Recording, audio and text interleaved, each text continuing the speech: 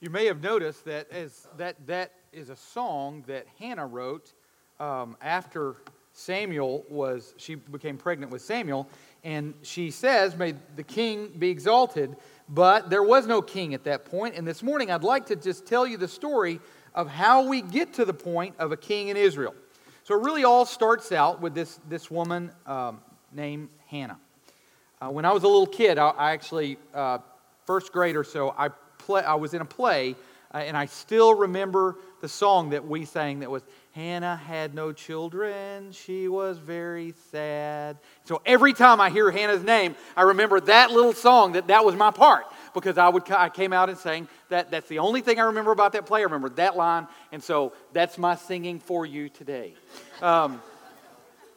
So Hannah had no children. There was a man, his name was Elihu, and Elkanah, and he had a wife. He had two wives, actually. There was Hannah, and there was Peninnah, and Peninnah had a bunch of kids. Hannah could not have any kids, and so it was bad news in the Elkanah house, because there was constant back and forth.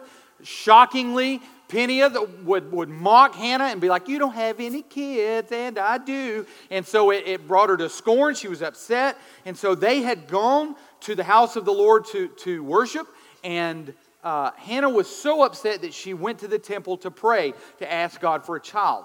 And she's standing there, and she was praying in her heart that God would answer her prayer, and, "Oh God, please give me a child." And her lips were moving, but she wasn't saying anything. And there's the high priest at the time, his name was Eli. Now, what we know about Eli is he was a very bad father, and he was a fat dude. Beyond that, we don't know a whole lot about him. And so he is sitting there, and he's watching Hannah, and he thinks that she's drunk. And so he jumps to conclusions. He's like, "Hey, how long are you going to keep being drunk woman?" And she said, "Oh, no, I'm not drunk. I was just praying." And he said, "Well, then may God answer your prayer." He's probably embarrassed because he just called her drunk. And so he said, "Well, maybe God will answer your prayer." Or he didn't say maybe. He said, "God will answer your prayer." And so she went home, found out that she was pregnant, and the song that Chad and Connor just read was the song that she sang when she found out that God had answered her prayer and given her a child. That God was the one who lifts and puts down. God is the one who makes rich and makes poor. God is in control of who has a kid and who doesn't. And so she praised God. She recognized from whom her blessing came. So Eli, as we said, had two sons, and they were big-time losers. There was Phinehas and Hophni, and it all started out with meat. The way at that time the custom was that the priest would go up to this cauldron, meat would be boiling on the cauldron, and the priest would stick a fork in there, and whatever came out, that's what he would eat of the boiled meat. Well, Hophni and Phinehas, as you can see in this picture, are very discontented, and they didn't like boiled meat. I don't like boiled meat either. And so they decided instead of boiled meat, they wanted them some steaks. And so what they would do is when people brought their sacrifice before the Lord, instead of burning the part that God had specifically said to sacrifice, they would cut them off a filet mignon and go grill it and say, "Here's what we're going to eat." And that's where it started. Now it went from there to them hooking up with the ladies at the temple, the people who would come to worship God. They'd be like, "Hey, baby," and it just went downhill from there. But it all started out with, "I'm just going to hook myself up." And I think it's interesting that if we read the story, and it doesn't seem like that big a deal. You know, they're going to get meat. Who wants to eat boiled meat? Other than the British, nobody likes that kind of stuff. And so they're just going to grill them something. What is the problem here? But it started with disobedience, and their lives went lower and lower and lower and lower. We talked about, which this is a perfect example of what we talked about last week, that the devil doesn't attack us with things that appear to be big. It's always just a little bit. Just step across this line a little bit. Nobody cares. It's just some meat. You're already getting meat. And yet God sends a prophet to Eli to warn him and say, "Eli, unless you get your act together, unless you straighten these boys out, I'm going to remove you from serving as my priest, and your family will be kicked out." And Eli did nothing. Now, I hate that Mother's Day celebrations in church are always like, Moms, you're awesome, you're great. Moms, we love you, give Mom a rose. And then on Father's Day, it's always like, you guys suck. Get your act together.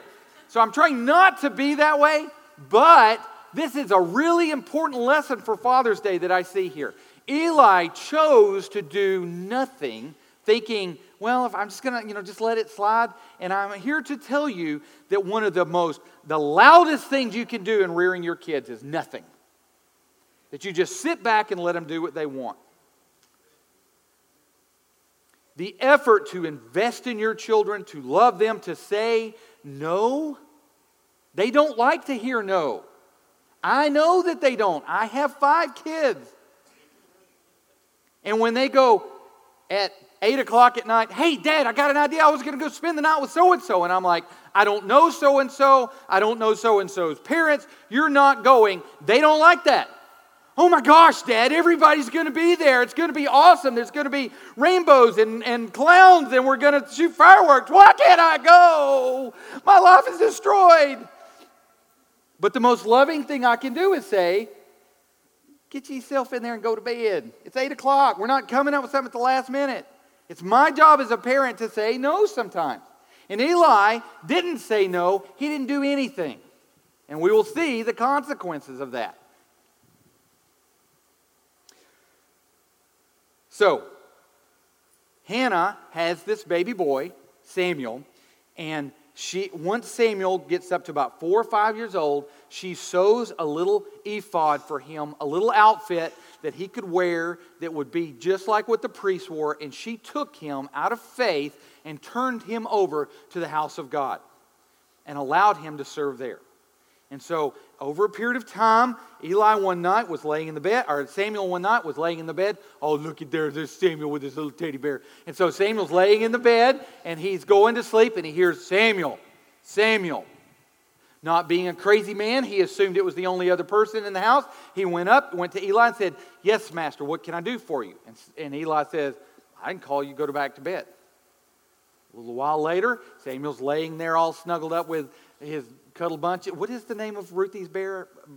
Snuggle Bunnies? Is it Snuggle Bunny?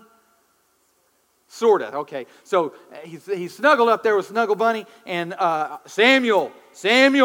He gets up again, goes back to Eli. Eli, what is it? What do you need? And Eli's like, I didn't say anything to you, dude. Go back to bed. When your kids come in the middle of the night and start talking to you, you all know what you say. Get back into bed. If there's no blood or vomit, I don't want to hear it. I was just telling somebody today that every year in the fall, whenever it starts getting a little cold in the basement, we get field mice that come in the house.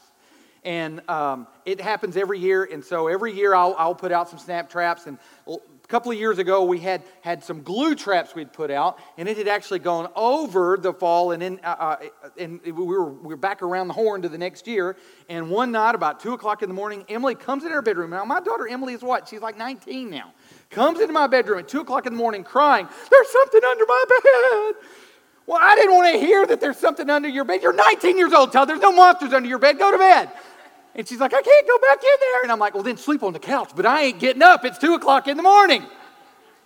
And so she goes to sleep on the couch. And I go into her bedroom the next morning to find this monster in the bed. And sure enough, there's a big old rat that was glued to a glue trap, very angry and upset, still squealing and shuffling. So I'm sorry that I didn't go check on your rat in the middle of the night. But Samuel is the same way. Go back to bed.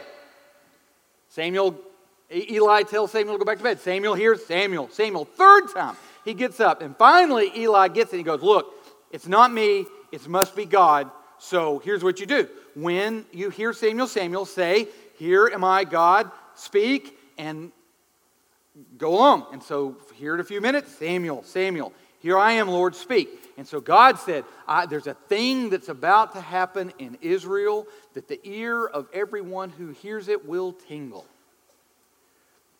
And it wasn't a good thing. That God was going to remove the house of Eli, and they were going to lose the priesthood. So the next morning, little Samuel gets up. Eli says, Samuel, what did God say to you? And he said, you better tell me all of it, or may the curses that God told you fall on you as well as whomever. And so Samuel told him the whole thing. Eli, from all indications, still did not change the behavior of those boys. He still allowed silence to reign.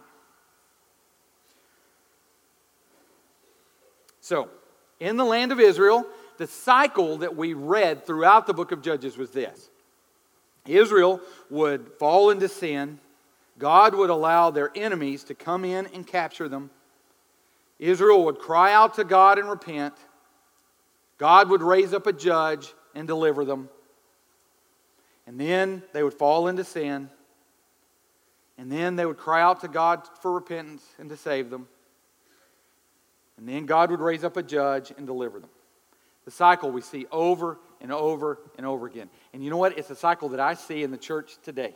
Over and over and over again. And let me just be honest with you here. It's a cycle I see in my own heart.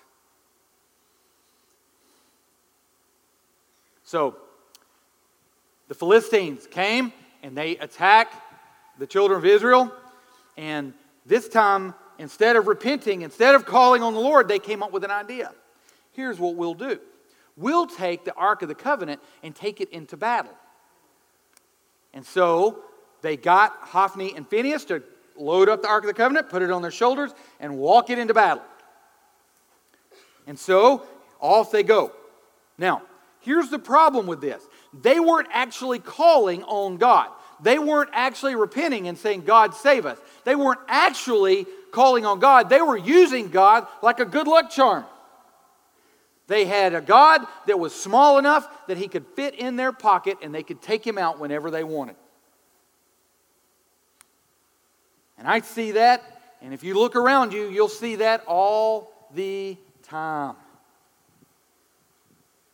When somebody's in the hospital, when there's some trauma in somebody's life. Oh God, I need you now! But they're not willing to take up their cross. They're not willing to turn from anything that they're doing. They just want God to come help me. They think that God is at their beck and call. God, let's go. Come on. Come on, let's go, God. I need you now. And then when God has saved them, they think they can go, all right, thank you. I'll get back with you if I need you again.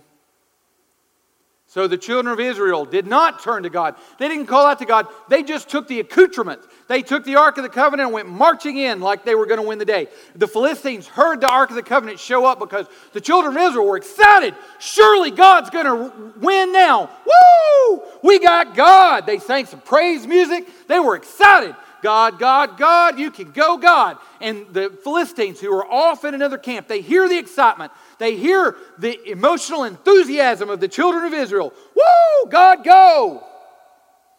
And the Philistines said, oh, what are we going to do? There's a God in their camp. And then they said to each other, you know what? Unless we want to be slaves to them the way they're slaves to us, we need to gird up our heart and we need to get in the fight. And so they and the Israelites came together. Surely the Israelites would win. They have the Ark of the Covenant. God allowed the Philistines to overpower them.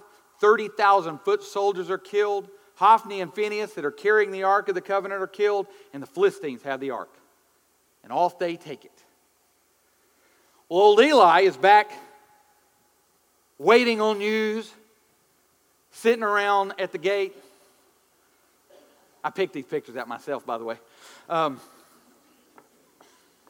He's sitting there waiting on news, worried. The servant comes up. The Ark of the Covenant has been taken. Your sons have been killed along with 30,000 others. And old fat Eli falls over backwards. He's so fat that when he falls over, he lands on the back of his head, breaks his neck, and dies. Just a little way down the way, Phinehas' wife is giving birth. She hears about what's going on. She gives birth to a son, and she names the son Ichabod, which means the glory has departed. And God's promise that when I finish doing what I'm doing, the ears will ring of everybody who hears it comes true. And all of Israel's in mourning. God had removed His glory. That Ark of the Covenant that they had led them to victory, had led them across the River Jordan, had led them across the Red Sea, is now in the hands of the Philistines. Now, the Philistines had the Ark. But you see, God wanted to teach the children of Israel that I'm not your good luck charm, but He also wanted to teach the Philistines that I am God. The Philistines think, well, we got us this good luck charm. We're going to take this in and put it in the temple with our God. And so they go marching the Ark of the Covenant in and set it beside Marduk, their big graven image. They go to bed that night and they wake up in the morning and their big golden statue is laying on his face in front of the Ark of God. And they're like, whoa, this is not good.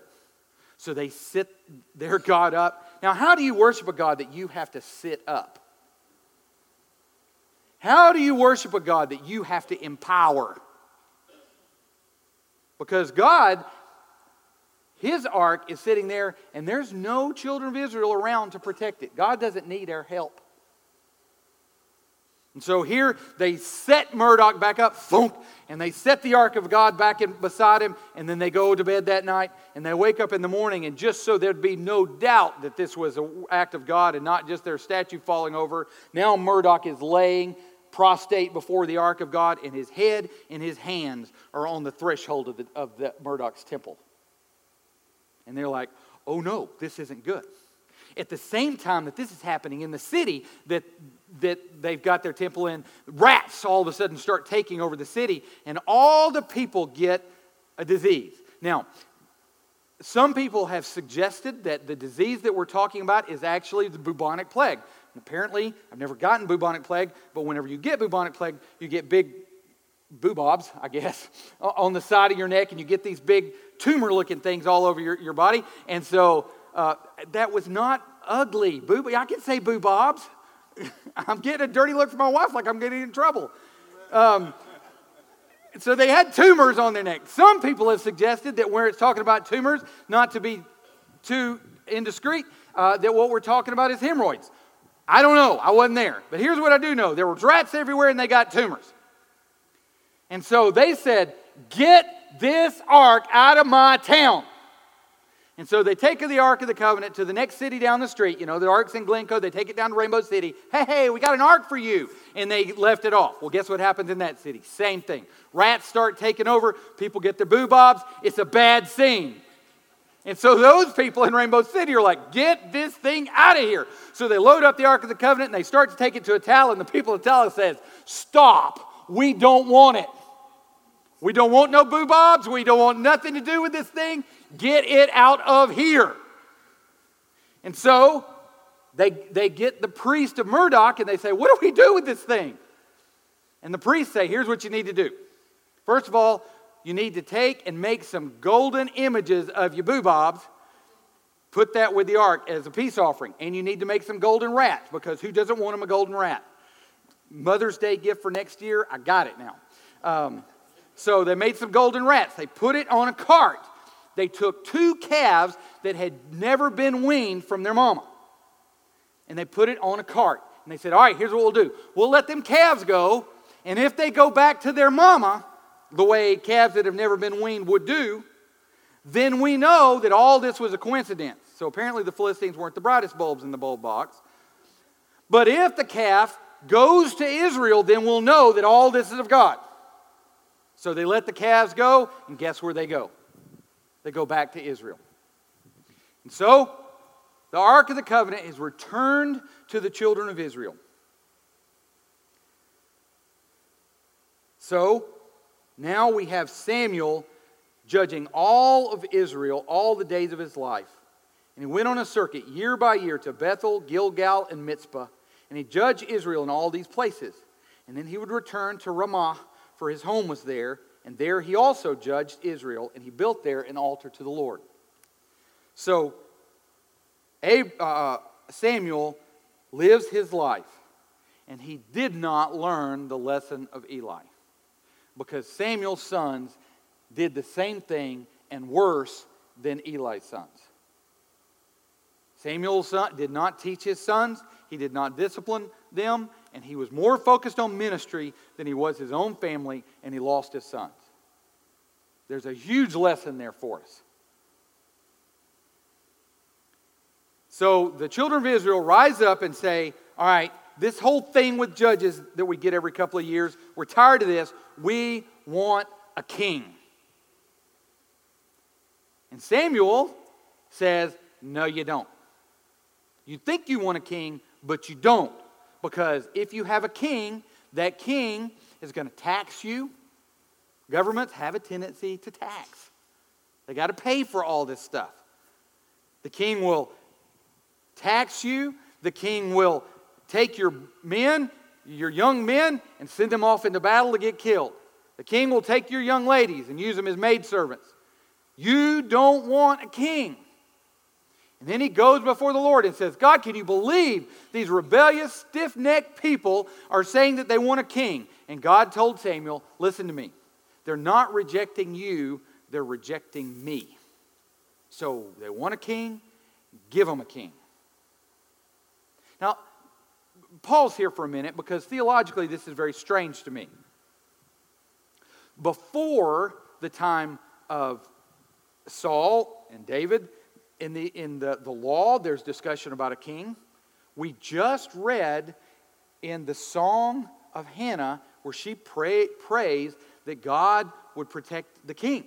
But when all this has happened, there is no king.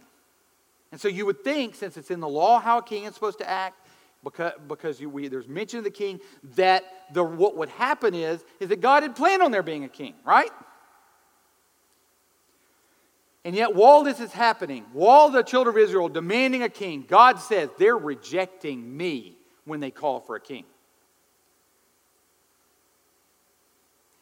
In fact, when Solomon dedicates the temple, God tells Solomon that a king will sit on your throne who will reign forever. And yet, if you look at the kings of Judah and Israel, there's none of them that are good examples. I mean, the best example you can think of is maybe David. Really?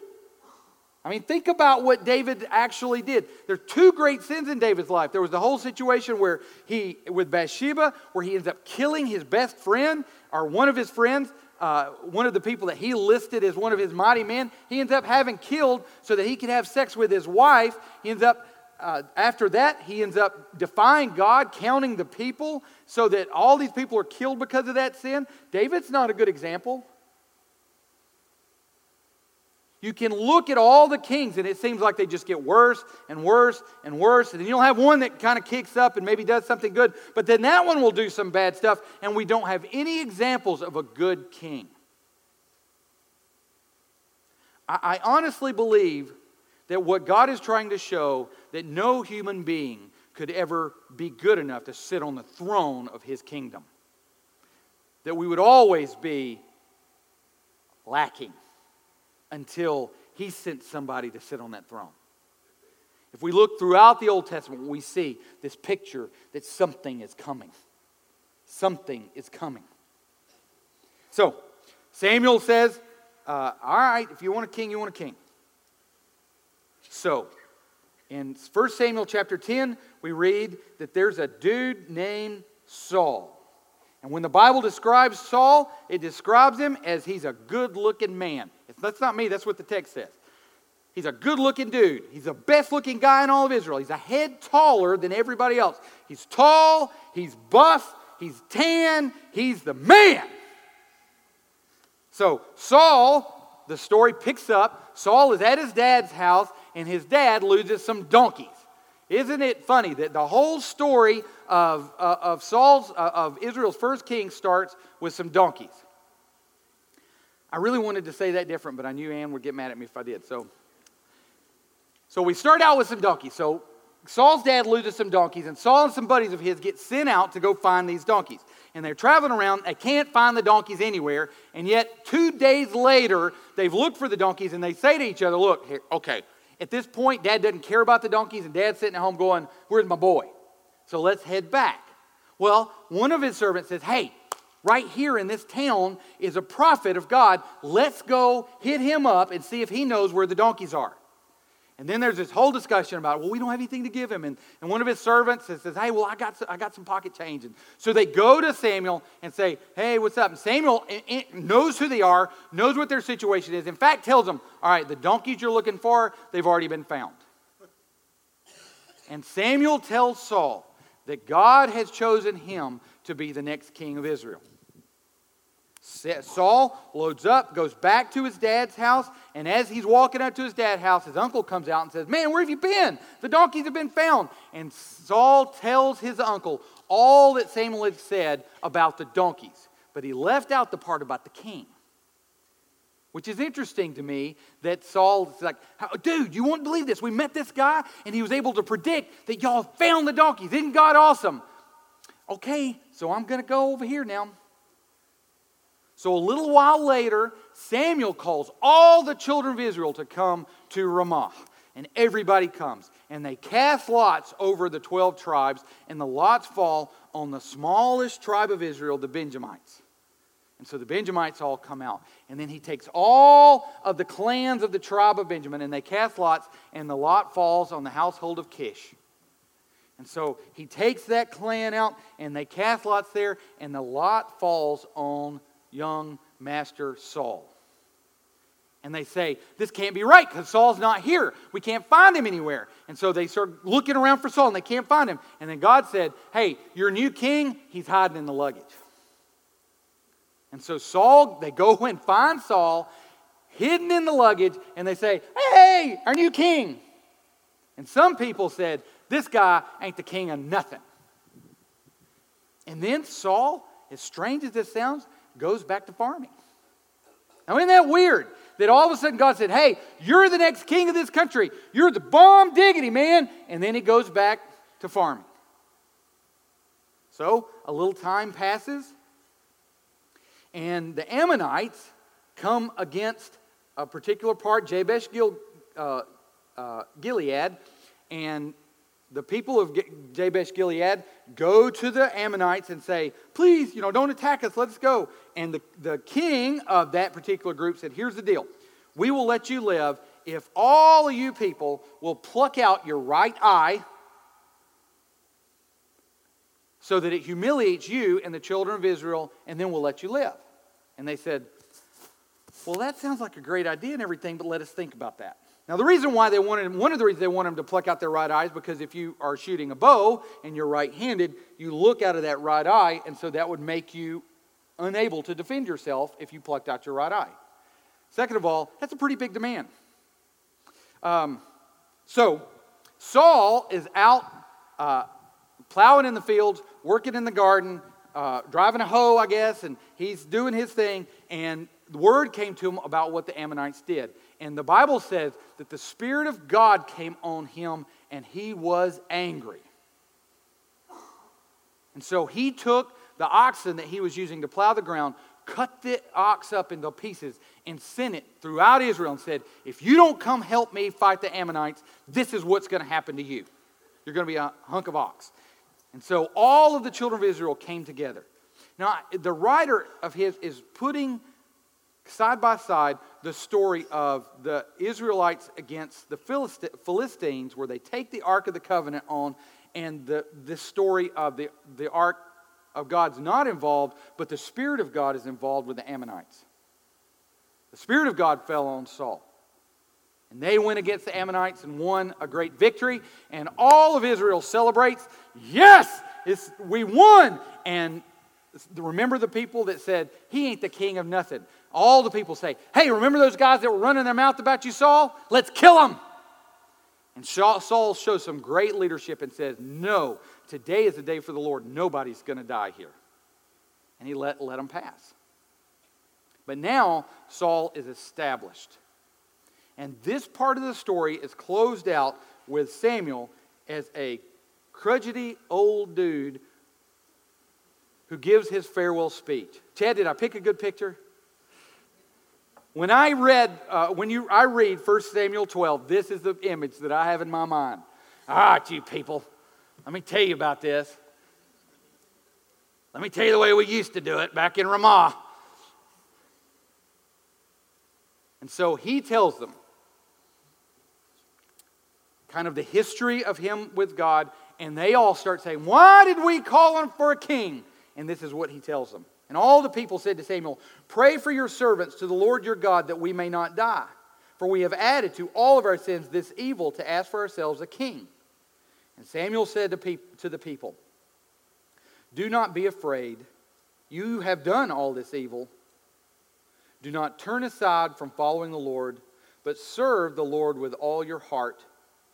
Do not turn aside after empty things that cannot profit or deliver, for they are empty. For the Lord will not forsake His people for His great name's sake, because it has pleased the Lord to make you a people for Himself." And I want to park here for just a sec. It's an amazing passage.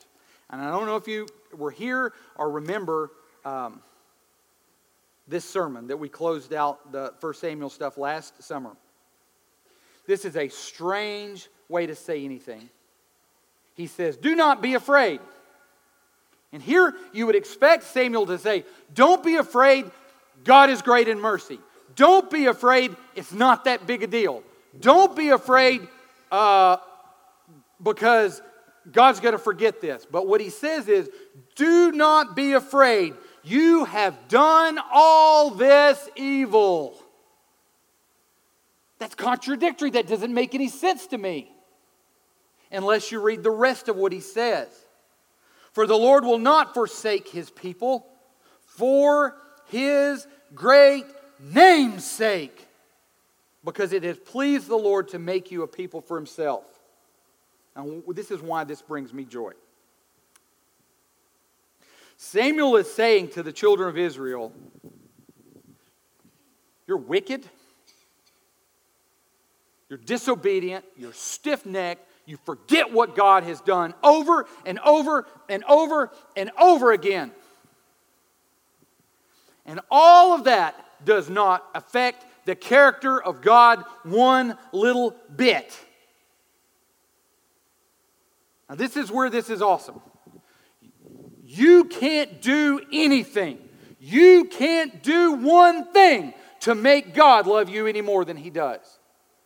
He loved you so much that He sent His only Son to die for you. And no matter how long you work in VBS, no matter how often you sing, no matter if you teach, you preach, no matter what you do, God's not going to love you anymore. He's loved you as much as He can. He loves you infinitely. Nothing you can do can make Him love you any less. Samuel is saying, "You are wicked." The issue came down to not the people, but it came down to who God is. He raised them up for His name's sake. Do you understand the implication on that for us?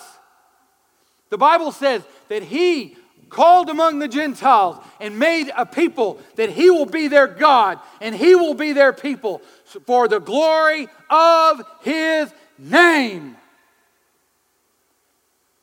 Martin Luther said it this way: "When the devil reminds me that I am a very great sinner, that reminds me that I require a very great Savior." God did not save you so that you could be a better person. God saved you to magnify and glorify Himself. Because you know the angels in heaven on March 23rd, 1984,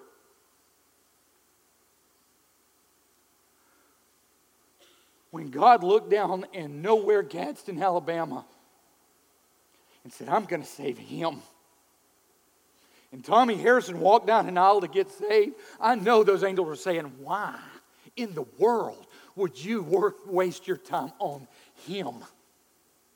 And God was saying that if that wicked, vile sinner, if I can take him and save him and use him, it will glorify me, because nobody's going to look at him and say what a great guy he is. They're going to look at anything he does and say, what an awesome Savior he serves. And that's the same reason He saved you. To magnify Himself, so that when people see the good works that we do, when people see the love that's not natural, when people see us acting like Christians, they go, wow, what kind of God can do that?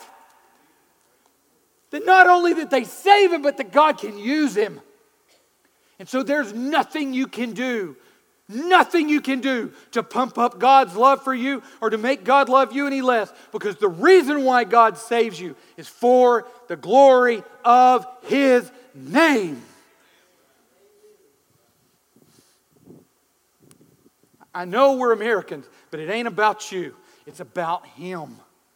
And as long as we as a church make everything that we do glorifying to Him, magnifying to Him, He guarantees He will bless it. Do not turn aside after empty things that cannot profit or deliver, for they are empty. For the Lord will not forsake His people for His great name's sake, because it pleased the Lord to make you a people for Himself. Father God, Lord, we thank You for this text. Lord, we thank You that in the midst of the starts and stops and mistakes and sins, that You were faithful to Your name. Lord, I thank You that in my life You've been faithful. That when I am unfaithful, You are faithful. When I fail You, You stand firm. And that You have been, will be, and are now the God that provides. So, Lord, I pray this morning here at North Glencoe, You would allow us to call out on Your name and to glorify Your name with our lives in everything that we do. In Jesus' name we pray. Amen. This altar is open.